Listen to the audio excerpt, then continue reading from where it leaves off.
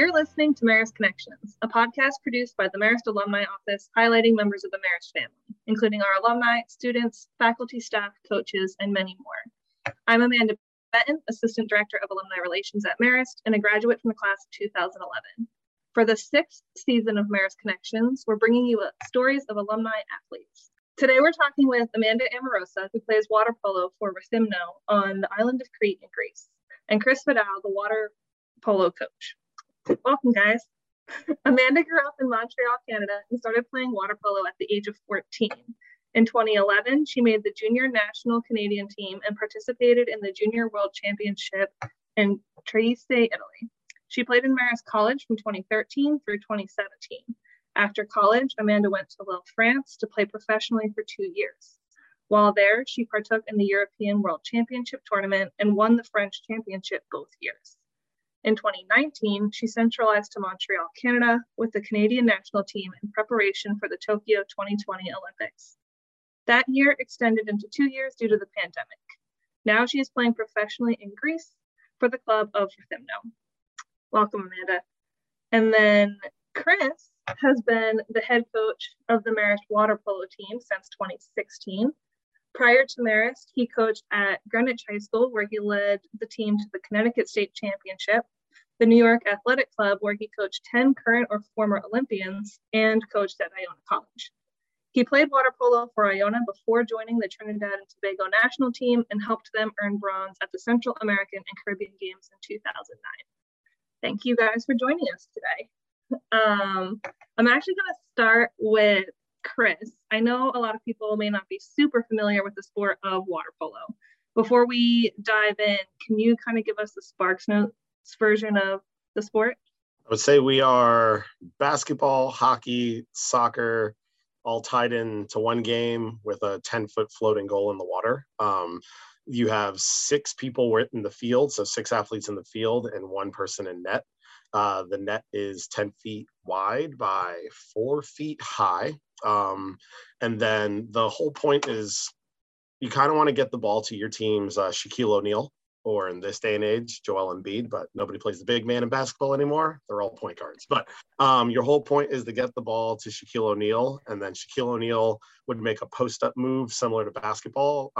We call those set moves. He's your 2-meter center, and he would make a strong move to the cage. And kind of similar to basketball, you have step outs, layouts, and those things go into your shot and your selection. And similar to basketball, as you throw the ball into the inside to the big person, your defense will collapse on that person, allowing your outside shooters, your Steph Currys, your Klay Thompsons, your James Hardens, step up. Oh, and the Amanda Omarosas of the game, step into that space and catch and shoot and finish those shots from the outside. And then just little details where it comes to like soccer and hockey. It's all about who has the inside position. So if you have the inside position with the ball in your hand and say somebody hits you from behind, in soccer, you might get a free kick or a penalty. We would get a kick out or a penalty. And then the kick out's kind of similar to hockey where they have their power plays. We have our power plays are not 2 minutes long. Ours are just 20 seconds long.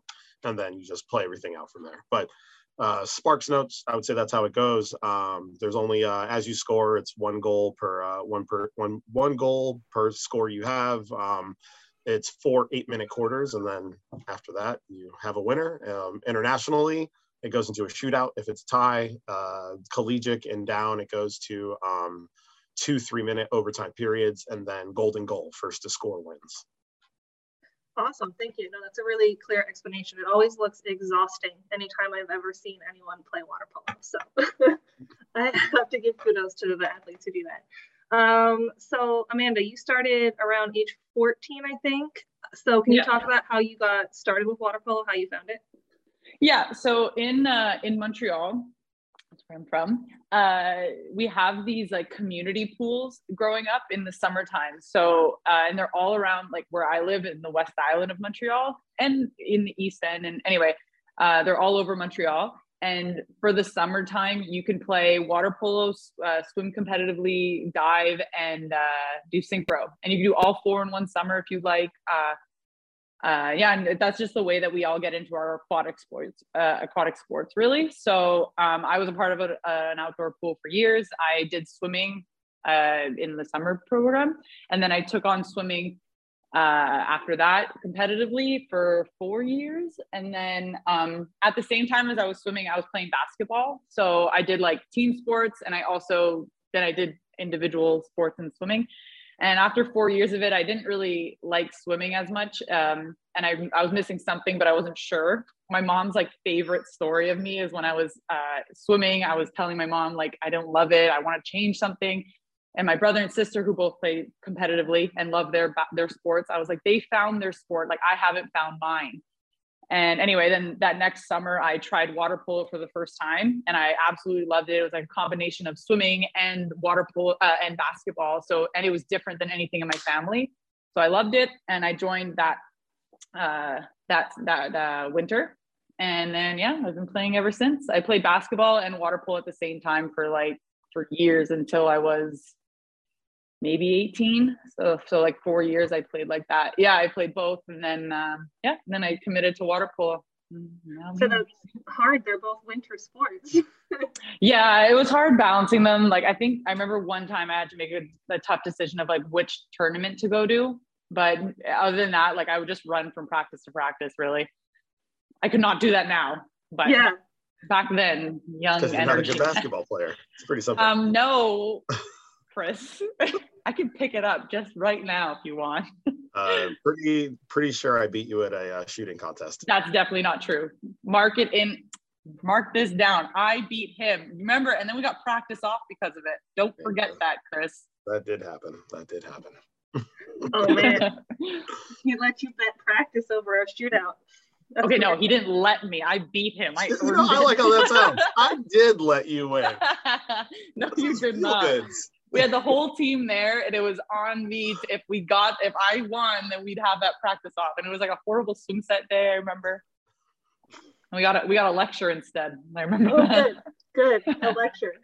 So how did you end up at Marist from Montreal? It was after I played on the junior team, and I was looking for schools. I'm a really big homebody, or back then I really was. And so I knew I wanted to go to school near home. And so I was looking at some California schools. And so with my club team at home, we had come to Marist a couple times to play. So we had the coach at the time, Ashley, had known who I was. And then she started speaking to me, and I had committed to her, actually. And then her life, I guess, changed. And she went to coach at Hartwick, and we got Natalie Benson. And yeah, so then that's how I ended up at Marist, and I stayed on with her, and then got this guy after. But yeah, that's how I figured it was close. It was close to home. The program, like, I knew our competition schedule was really difficult. We traveled to California a couple times, and so I knew it was a good environment for me. And I liked the smaller school idea at the time. And yeah, I was close to home, so my family was able to come a lot, and yeah. Awesome. So Chris, I know you weren't part of recruiting Amanda, but water polo tends to bring in a lot of students from outside the tri-state area. How does that recruitment work? Like, how do you find students and bring them in?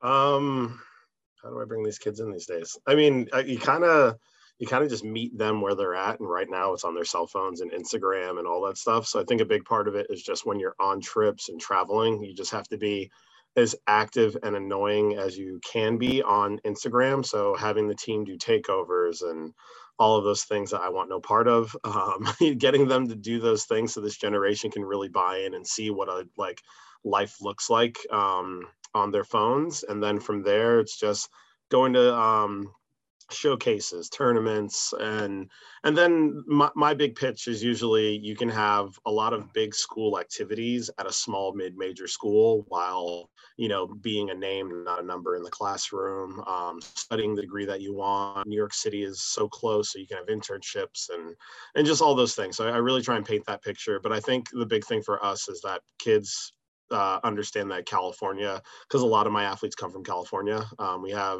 Currently, we have 2 Canadians, 2 New Zealanders, 2 from Texas, 2 from Pennsylvania, and then the rest from Canada. So I mean Canada, from California. You're in my head, Amanda. Get out of it.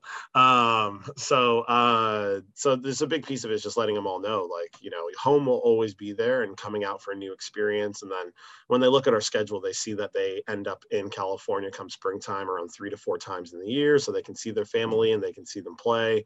But then I think they're also excited that we compete against Brown and Harvard and Princeton, so they get to see the Northeast and travel a bit, and just the other schools that surround us in the Northeast. So I think just having a bit of all of that demographic things for them to do, and they're in, you know, they're traveling on an airplane, on a bus, doing their homework in the hotel, like that, like, this is what it feels like to be a Division I athlete. This is what you see on TV. And then you're like, this isn't that cool because I have to study and play games. But hindsight's 2020. But still, just getting them to just buy into that culture and that you know, just what we provide, I think is fun for them. Awesome. Thanks, Chris. So I know we've had a number of students go on to play professionally or either internationally or in the US after graduation. Amanda, how do you go about starting that process? Is that something that you had to apply for? And when did you have to make the decision? The way I got to France was actually through Chris. Chris had a good relationship with a coach in France. And so he was really the one who put me in contact with him. And I actually had a teammate, a Canadian teammate, who's actually my teammate now here, who was in France as well. So she was able to give me to tell me what it was like there at the time and all that stuff. But it wasn't an application. You really just get in contact with the coaches, whether it be them hearing about you through like another coach of yours, or you emailing them to let them know who you are. And then to make a decision, you go back and forth talking about like what your needs and et cetera. And then they usually tell you when they need an answer by. And they're all different because in all the different countries, they start at different times. So in France, I had to be there, like September, I feel like I had to be there. Yeah. And then for here, September, my first year, I want to say like October, my second year. And then for here, I was only here in November, and that the season only started in November. So, and I remember my first year in France, like our season didn't start until like January. It was crazy. So we just trained, something like that, and maybe December. But so just the teams want certain things, and some teams want you there right from the beginning. Some of them want you when you can. It depends on the team and the country. So are you doing a lot of traveling back and forth? Do you only stay in Greece for the season? So in France, my first year, I stayed from September until June. I didn't go home at all. And then through the season, we traveled when we had games within France, and we also went to European Championships. So we went to Hungary and Italy, I believe. And then my second year, I don't remember. I think Greece we went to, and maybe Italy again. But so that for European Championships, we really traveled outside of France, and then you travel within France for that. And then Greece, we weren't in the European Championships, so we traveled really around Greece. So I'm on an island, so we have to take like a ferry to Athens whenever we do. Well, not every time. Sometimes we fly. But so that's mostly the travel that's out here. Makes sense. And while you're in season, what is an average day or week, if that makes more sense? Like how often do you guys have practices? Do you try to keep other jobs on the side, or how much of a commitment are you looking at? Don't leave the coffee time out. Oh yes. Okay. So different countries. And for both France and Greece, it's been 2 times a day at least, like a couple. Okay. Let's say it's a 6-day week. We'll probably do 2-a-days, 4 to 5 times a week of water.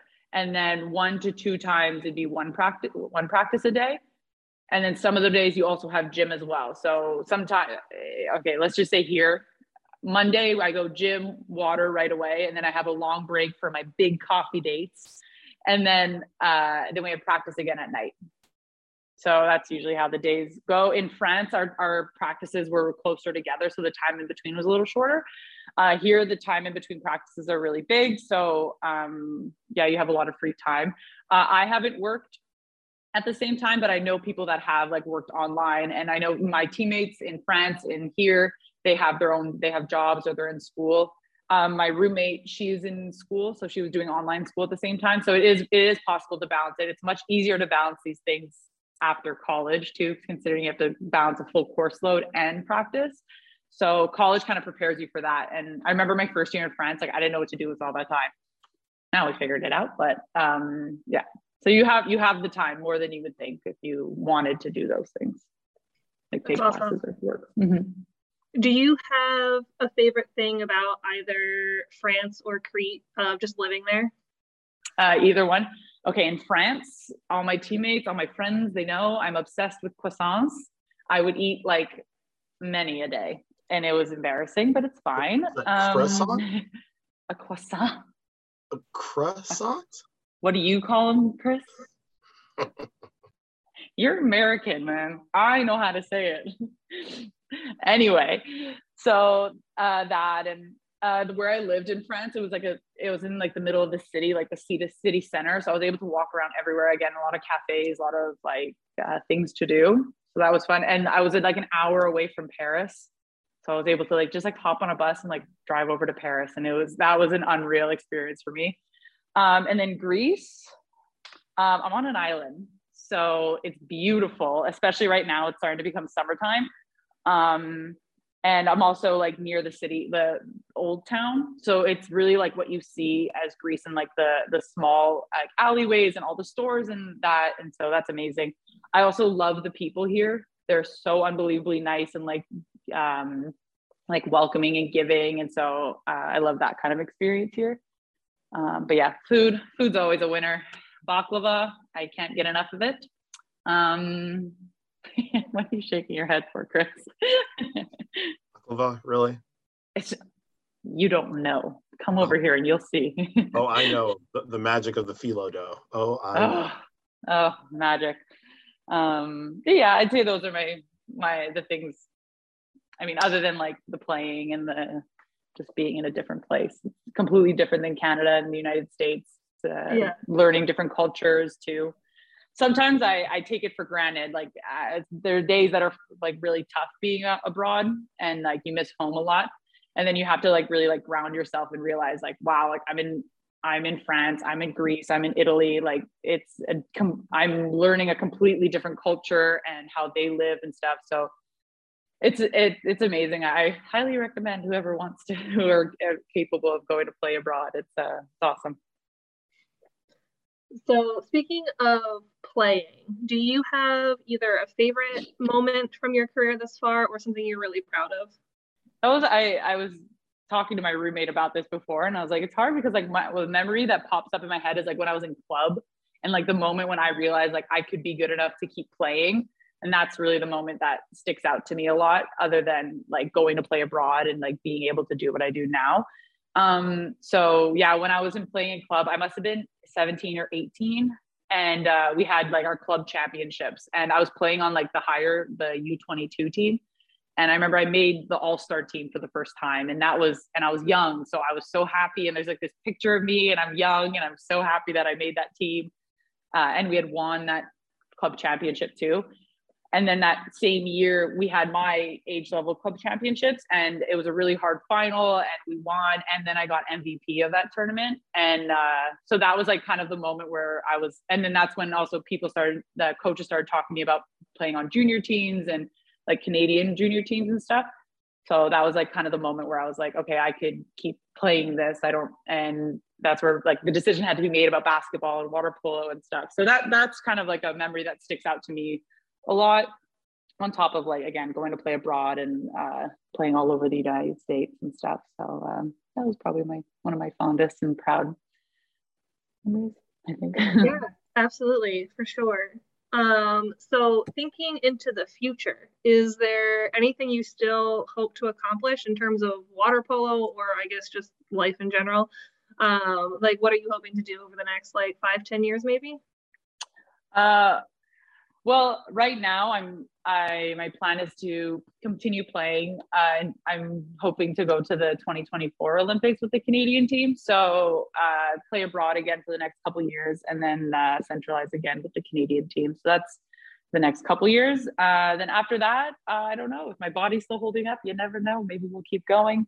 If not, then I hope to like find a career. I have a degree from Marist of psychology and special education. So I have a teaching degree. So I've always said I was going to become a teacher and stuff, but who knows? Once I'm out back in real life, that's what I want to do. But I always loved kids, and I had a great experience of like student teaching at Marist and stuff. So that's where I'm at. That's a really good transition, because my next question was going to be, do you have any favorite memories from Marist? Marist. I mean, it can be water polo specific, but it doesn't have to be. Grilled cheese and a calf. You know you're going to say it. Grilled cheese every day, grilled cheese and fries. I am very consistent on the things that I like. Croissants in France, grilled cheese in New York. My favorite, those calf days after practice were so much fun. Like with Natalie, we did it, and with Chris came a lot as well. And those were a lot of fun. But probably one of my favorite memories would have to be a Courtney Fisher moment. I don't know if, Amanda, you know about Courtney Fisher. She was an ex-teammate of ours who passed away, unfortunately, after her freshman year in a terrible car accident. But I was lucky enough to play with her my freshman year. Her freshman year, my junior year.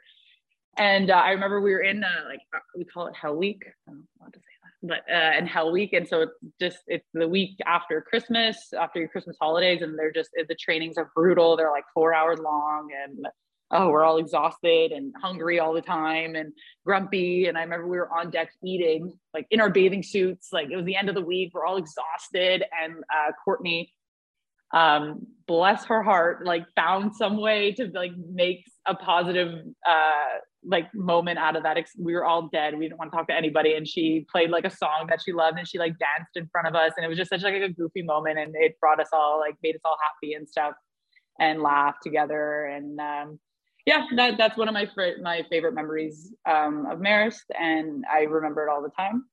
So yeah, that's my memory. Yeah, and also playing with.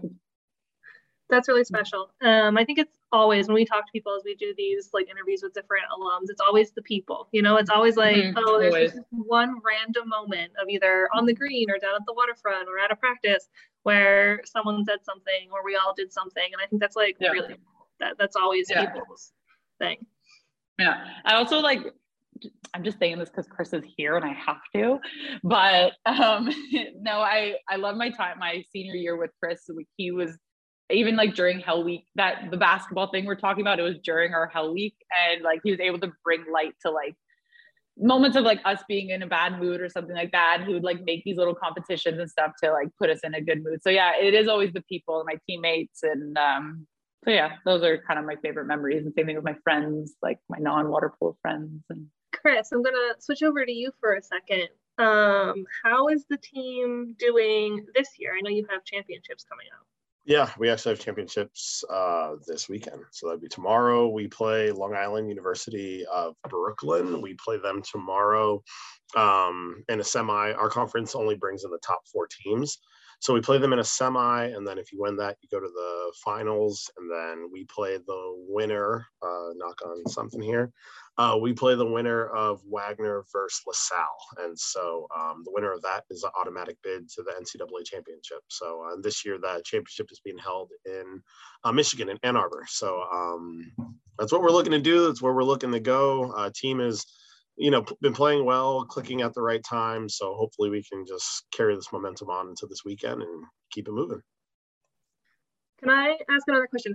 Who sets your schedule of who you guys get to play? Is that set by like the NCAA, or do you guys have some flexibility in figuring out what schools you want to go up against? So the conference is set up by like whoever sponsors it. So the MAC has Iona, Siena, and Marist are true MAC schools. And then we have 6 other associate members. So we have VMI, Villanova, LaSalle, Wagner, Long Island University, and St. Francis Brooklyn. And that makes up our conference. Outside of conference play, the MAC will make that conference our schedule for us with that. Everything before conference play is done by the coach. So we decide with budgetary and everything else who we can play, who we want to play, what tournament we're going to, and so on and so on. Awesome, thanks. Because someone mentioned Michigan, you mentioned California earlier, and I was like, oh, like they have a really interesting schedule. And I know like basketball travels a bit too, but water polo like really seems to have a cool schedule. Yeah, no, the before COVID, I used gets upset by this because after she graduated, I was like taking the team to Hawaii, and she's like, "You're going to Hawaii?" I was like, "Absolutely." And France, he brought them to France. Like, so I've had the team in Hawaii every January before COVID, after my second year or after my first year, and it's just like a nice little retreat for us to go do stuff and hang out and beach and play high level. So it's been fun, but the alumnus are not too happy about it. No. And also, just like you're talking about the water polo schedule, my sister and my brother, they both play. My sister played basketball in the NCAA, and my brother played hockey, and they're both so jealous of water polo schedule. Like they are like stay in the East Coast all the time. So we're really lucky. Yeah, no, that's really awesome. And Chris's girls are even luckier. Gonna have to start thinking of even cooler places to take them, like New Zealand, maybe. No. You're cool enough, Chris. I just got an invite to go to. I won't even say it. Is it Australia? Just looking at your face right now, you are not happy. Whatever. I'm playing on an island, Chris. Yeah. I don't think you can complain about Crete. It's beautiful. So I think that was all of my questions for you guys. Is there anything else that you want anyone to know about water polo or your individual experiences? Hardest sport, best sport in the world. Yeah. How can alumni who are interested like follow along? I know you mentioned Instagram earlier, but are there other places where they can see what's happening? Instagram for sure, or at least our team Instagram. And then most of the like NCAA water polo feeds out there, you'll find something going on. Thank you to both of you for taking time out of your schedule for us. For those listening, we hope you'll join us again next week as we continue our series highlighting Red Fox athletes. Please don't forget to subscribe to this podcast so you can keep in touch and know every time we post a new episode of Marist Connections. We will continue to bring you conversations with alumni as well as students, faculty, and staff, and others essential to the Marist community. If you have suggestions for future podcast themes or guests, please email maristalumni@marist.edu. Thank you once again to Chris and Amanda for joining me, and have a great day, everyone.